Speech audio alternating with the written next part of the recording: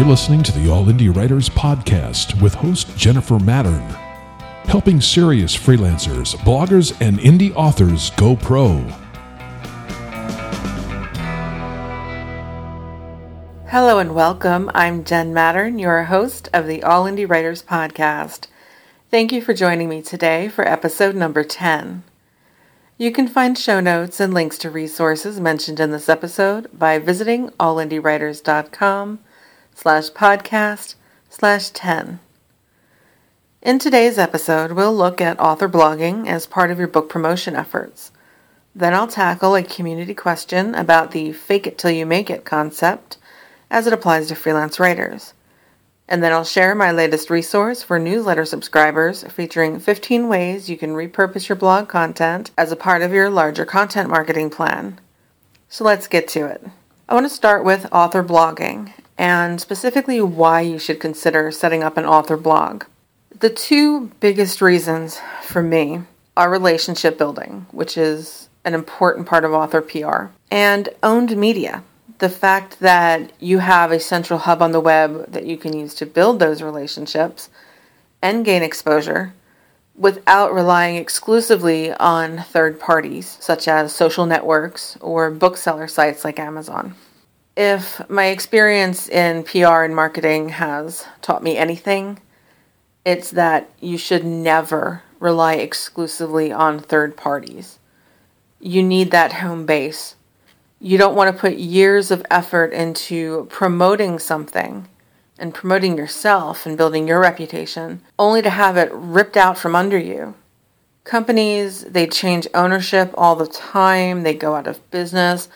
Policies change, where perhaps things that you've published in the past are suddenly banned and removed. Payment models change. Your relationship as a result might change because you might decide later that you don't want to rely so heavily on a particular source. Now, I'm not saying that any particular source is going to disappear, but my point is you never know. Companies big and small change over time, and you don't want to be at their mercy when that happens. Now, I've gone beyond this in an article at All Indie Writers covering 10 reasons that you should launch an author blog. And to give you some more background, I will include a link to that in the show notes for this episode, which you can find at allindywriters.com/podcast/10. If you're still on the fence about whether or not you want to launch an author blog, I strongly suggest looking through those reasons and seeing if any would benefit you in any way. Now, one of the biggest complaints I hear from authors who don't want to launch an author blog, and that's the issue of time. They're concerned that having a blog is going to take too much time, and that's time taken away from their books. And I completely understand that. It can be a challenge sometimes. I get that. But I think a lot of this fear comes from a misunderstanding about what's involved in blogging. And don't get me wrong, it's work. It involves work. But it doesn't involve as big of a time commitment as some authors seem to think. And there's a lot of misinformation out there. You know, people are telling you, oh, you have to blog every single day. And that was the popular advice 5 or 6 years ago. And since then, most professional bloggers, we all woke up and realized that's not the case. You blog every day if you can and if you have an audience that expects it. In most cases as an author, you're not in that position. You don't have to do that. Not all blogs are created equal. You don't have the same audiences and you shouldn't have the same goals. You do not have to always publish long, epic content. You can publish short updates. Ideally, you'll publish a mix. And something that's often overlooked is the fact that you can actually take what you're writing in your book and take the research that you're doing for your book and turn some of that into blog posts or turn your blog content into content for your book. And, if you're interested in blogging your book, Nina Amir's site, which I will also link to in the show notes, is a great place to start. That content can be reused, repurposed, converted into different formats to appeal to different audiences.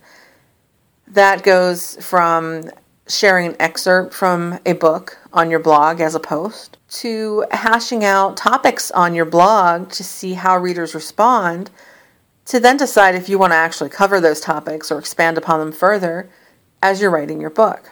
Other examples would be taking a chapter from your book and perhaps doing a reading, recording it as a podcast, or recording it in video format and publishing that. The more that you can tie your content on your blog to your actual books that you're working on, the less time your blog is going to take, because it's all going to be integrated. Now, if you do decide to launch an author blog and you don't have one already, personally, I recommend that you go with WordPress. And that is the self-hosted WordPress, which you can download at wordpress.org. The software is free, but you do need to get your own domain name. And what you'll do is blog through WordPress on your own hosting account. The other option for WordPress is wordpress.com, which is hosted by WordPress. You're hosted on a subdomain of wordpress.com, such as yourname.wordpress.com instead of your own domain name. And that's free. So a lot of authors instinctually think, well, if that's free and they're going to take care of all of the hosting for me and the technical aspects, then that's perfect. But I have to strongly caution you against free WordPress.com hosting for a few reasons. Let me go back for a second and say you can get your own domain. I believe you pay them an upgrade fee and they will redirect the subdomain, which is yourname.wordpress.com, to your actual domain name, which is yourname.com, for instance. But again, then it's not free. You're paying for upgrades. But there are other issues with WordPress.com hosting and other free blog hosts. I'm just using WordPress as an example because we have the two options to compare. For example now, if you were to host your author blog on WordPress.com, you're limited to 3 gigabytes of space under a free account. Now, while that sounds like a lot, an important part of blogging these days is having images. It's not enough to just slap content up. People want images, videos, audio. And if you're going to incorporate all of these visual and other multimedia elements into your blog, those 3 gigabytes can be used up fairly quickly. And like I said, you don't have to blog frequently. But if you're someone who chooses to, again, you're going to have the issue of using up that space much faster. Eventually, you're going to have to upgrade, which means it won't be free anymore. Now, another issue that you'll come across is that you have very limited design and plugin options. In other words, there's limited customizability for you when you use WordPress.com. You are stuck with whatever themes they've approved. The themes are your designs, your web templates. And for plugins, you can't just go out and get any third-party plugin you want to add certain functionality to your blog. And that really hinders one of the best things about WordPress, the self-hosted version, which is that it can do anything. There are plugins out there that can let you do absolutely anything you can think of with a WordPress site. They also don't allow JavaScript, which means you may not be able to use your third-party analytics tools of choice. If you want to use Google Analytics, for example. And that can also impact your ability to have certain types of newsletter sign-up forms and other features that you would add to any other site that wasn't being hosted on these free hosts. Something else that you might not realize is that they don't allow you to put image advertisements on your site. Now, for an author site, you might be wondering why you'd want to do that. And you might not want to use an ad network for this to get paid per click or paid per impression or view. But it limits your ability to work with partners later on if you want to do that in marketing your book. So if you wanted to work with other authors, for example, you can't place banner ads for these other third parties that you're choosing to partner with. You can't take on private advertisers. So if you promote a certain piece of software or something to your readers, or you're promoting another author's work that you think your readers would also enjoy, you don't have the ability to publish visual ads. And at the same time, they reserve the right to put ads on your website. Now, that's never a good idea. You can pay a fee to be an exception, but again, then you lose the benefit of it being free anyway. And then there is the overwhelming issue of third-party reliance again, where you're at somebody else's mercy. If your content doesn't abide by their terms, they can cut you off at any time. All the links you've built to that site can be gone. All the traffic that was coming to that site can be gone. Now, if you have a self-hosted site, can your host shut you down? Absolutely. But you would take your backups and simply upload them to another host, and you would point your domain name to that host.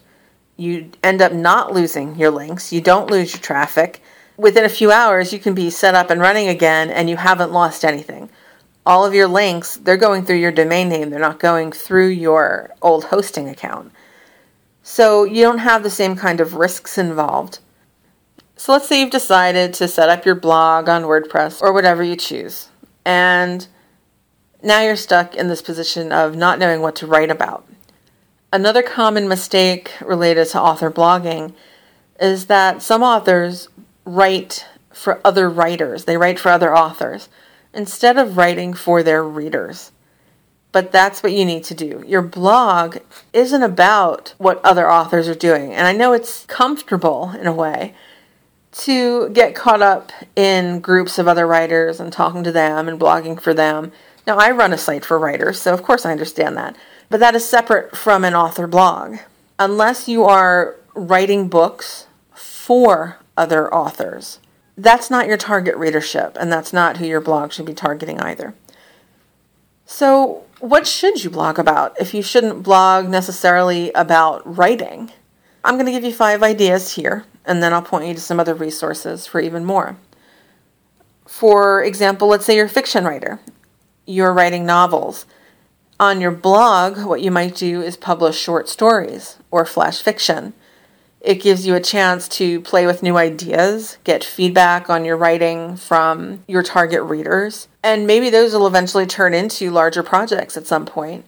Or maybe it's just for fun. It's just something to tide over your readers in between your books. If you're getting reader questions, then your blog is a great place to answer them. Let's say you're getting common questions. Rather than answering them via email multiple times, you might just publish the answer once on your blog. You could also use your author blog to post reviews of similar books. What this does is it lets you attract readers who are interested in books like yours. And it builds trust. If you're recommending books to them that they love, they're going to learn to trust your gut when it comes to the type of books that they're looking for. And then when they see that you write books similar to these books that you're reviewing, that they're reading and loving, then you increase your chances that they're going to check your work out too. Along those lines, you could use your blog to interview other authors. Again, that's not to focus on writing, but to focus on the types of readers that you have in common.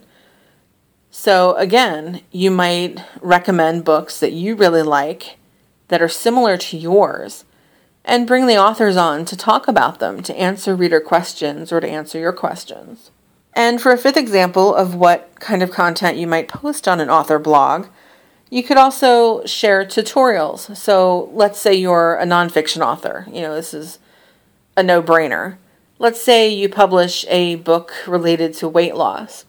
You might then have your blog focus on tutorials for different types of exercises or different diet programs. But this isn't exclusively for nonfiction authors. It's common, for example, in the cozy mystery genre to tie series of books to certain hobbies. Anything from cooking to crafting to home repair. So what that author might do is have a blog offering DIY tips for home renovation projects. Or we see a lot of mysteries these days that revolve around food, in which case your blog might feature recipes that played a role in your books. Those are just 5 examples of the types of things you can write about on your author blog. Now, I also have an author website content checklist available for free at allindiewriters.com, which you can find on the resources page. And again, I'll link to that in the show notes at allindiewriters.com/podcast/10. But if you're an email newsletter subscriber, or if you're not, you can subscribe at allindiewriters.com/newsletter. When you subscribe, you'll get a download link after confirming your subscription for one of my recent reports called 21 Author Blog Post Ideas to Promote Your Fiction. Now, that report was targeted specifically to authors of fiction, but a lot of the ideas would actually work equally well for nonfiction authors. So I strongly suggest subscribing and checking that out. When you sign up through allindiewriters.com/newsletter, you get to choose whether you just want the newsletter, or you can also subscribe to the blog via email, either daily, weekly, or monthly, along with the newsletter. So you have a bit of control over how much content you're going to get via email from me. And you'll also get my newest report, which is 15 ways you can repurpose your blog content. So, like I mentioned before, you can actually cut back on the time involved in blogging by repurposing content. And that report shows you 15 ways that you can do that, which might prove helpful to some authors. Now I want to move on to a community question from Anton Roeder, and this one is for freelance writers. Anton asks, should you fake it? More specifically, I've been reading a lot about believing in yourself and your career as a writer. My question is, where do you strike the balance between being confident and lying about your abilities? Should you take work you've no experience doing and gloss over your experience, or should you be forthright about your level of experience? I think it's important that freelancers understand that fake it till you make it does not mean that you should be lying to your clients. There's just no excuse for that. I've seen other freelancers outright tell new writers to lie to their clients about their credentials. You don't need some unethical dunce to give you a bad name just because they don't have professional ethics. So avoid them like the plague. Now, what fake it till you make it really means in terms of freelance writing is that you sometimes need to fake the confidence. You fake it to yourself. It's not about lying to prospects in order to get a gig that you aren't qualified to do. Confidence, especially for writers, can sometimes be difficult to come by. We often think of ourselves as introverts and we might be shy. The point is that you need to sometimes fake that confidence for yourself in order to convey it to clients. Once you get that first client to say yes, suddenly that confidence starts to become real. And when the next one says yes, you build a little more. And it will continue to build upon itself fairly quickly. But it's that first hump that you have to get over when you're just not quite feeling it. You're not sure if you can do this. And sometimes you need to just tell yourself you can. You need to convey value, but you can't do that until you believe it. Sometimes that does take a bit of faking it. You need to convince yourself somehow that you're offering a valuable service to clients. Think about all the good things you're bringing to the table. That's really all the fake it till you make it concept is. Do not fall into that trap of lying. Now, you had asked about glossing over a lack of experience or outright telling a client when you don't have it. And in that case, the only thing that matters is what a client asked you for. If a client flat out asks you if you have experience in a certain type of project and you don't have that experience, do not tell them that you do. Don't lie.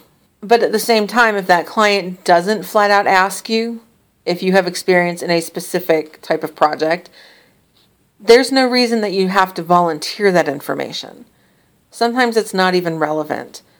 Clients might see other samples for similar types of work that you've done, for example, and they just have a gut feeling that you'd be a good fit for their project, even if the project type itself might be a little bit different. So, for example, maybe you've written newspaper articles and they think you'd be great for their blog, or vice versa. Then it doesn't really matter to the client. If it mattered, they would ask. Don't introduce reasons for someone not to hire you when they didn't exist on the client side before. Rather than focusing on the fact that you have no specific experience in a particular area, focus on the experience you do have. For example, maybe you've written for newspapers, but you've never written press releases, and somebody contacts you wanting you to write press releases. You don't have to bring up the fact that you don't write press releases or haven't in the past. Instead, you'd bring up the experience you do have, which is relevant, which is an experience with a journalistic writing style and AP style guidelines. A little secret about the hiring process from someone who's been on both sides, both in an employee perspective and freelance. It's difficult to find candidates for a position who satisfy every want on your list. And anyone with real experience in that position knows that. So if a client has 5 things that they say are must-haves in an application process, and you hit 3, that still might make you the best candidate that client comes across. So don't lie about having experience with the other 2 points, and don't feel like you can't apply because you don't satisfy everything. So get in touch with the client anyway. Emphasize the areas where you mesh well with their requirements, and leave out anything else. If they want to know more, they'll ask you, and I hope that helps. Now that's all I have for you today. Remember, you can get my newest report, 15 Ways to Repurpose Your Blog Content, by subscribing to the All Indie Writers newsletter at allindiewriters.com/newsletter. You can find out how to make your blog archives work harder for you by bringing in new readers and making your old content new again. And you'll also get 21 blog post ideas to promote your fiction when you subscribe for the newsletter. If you have follow-up questions to any of the topics discussed in this episode, submit those or any other writing-related questions to be answered in a future podcast episode. You can do that by visiting allindiewriters.com/podcast and filling out the contact form on that page, by emailing me at Jen, which is JENN, at allindiewriters.com, or by leaving me a voicemail at 484-575-1345. You can find show notes and related links for this episode at allindiewriters.com/podcast/10. You can also access this podcast, audio blog posts, and related audio productions by visiting freelancetheater.com.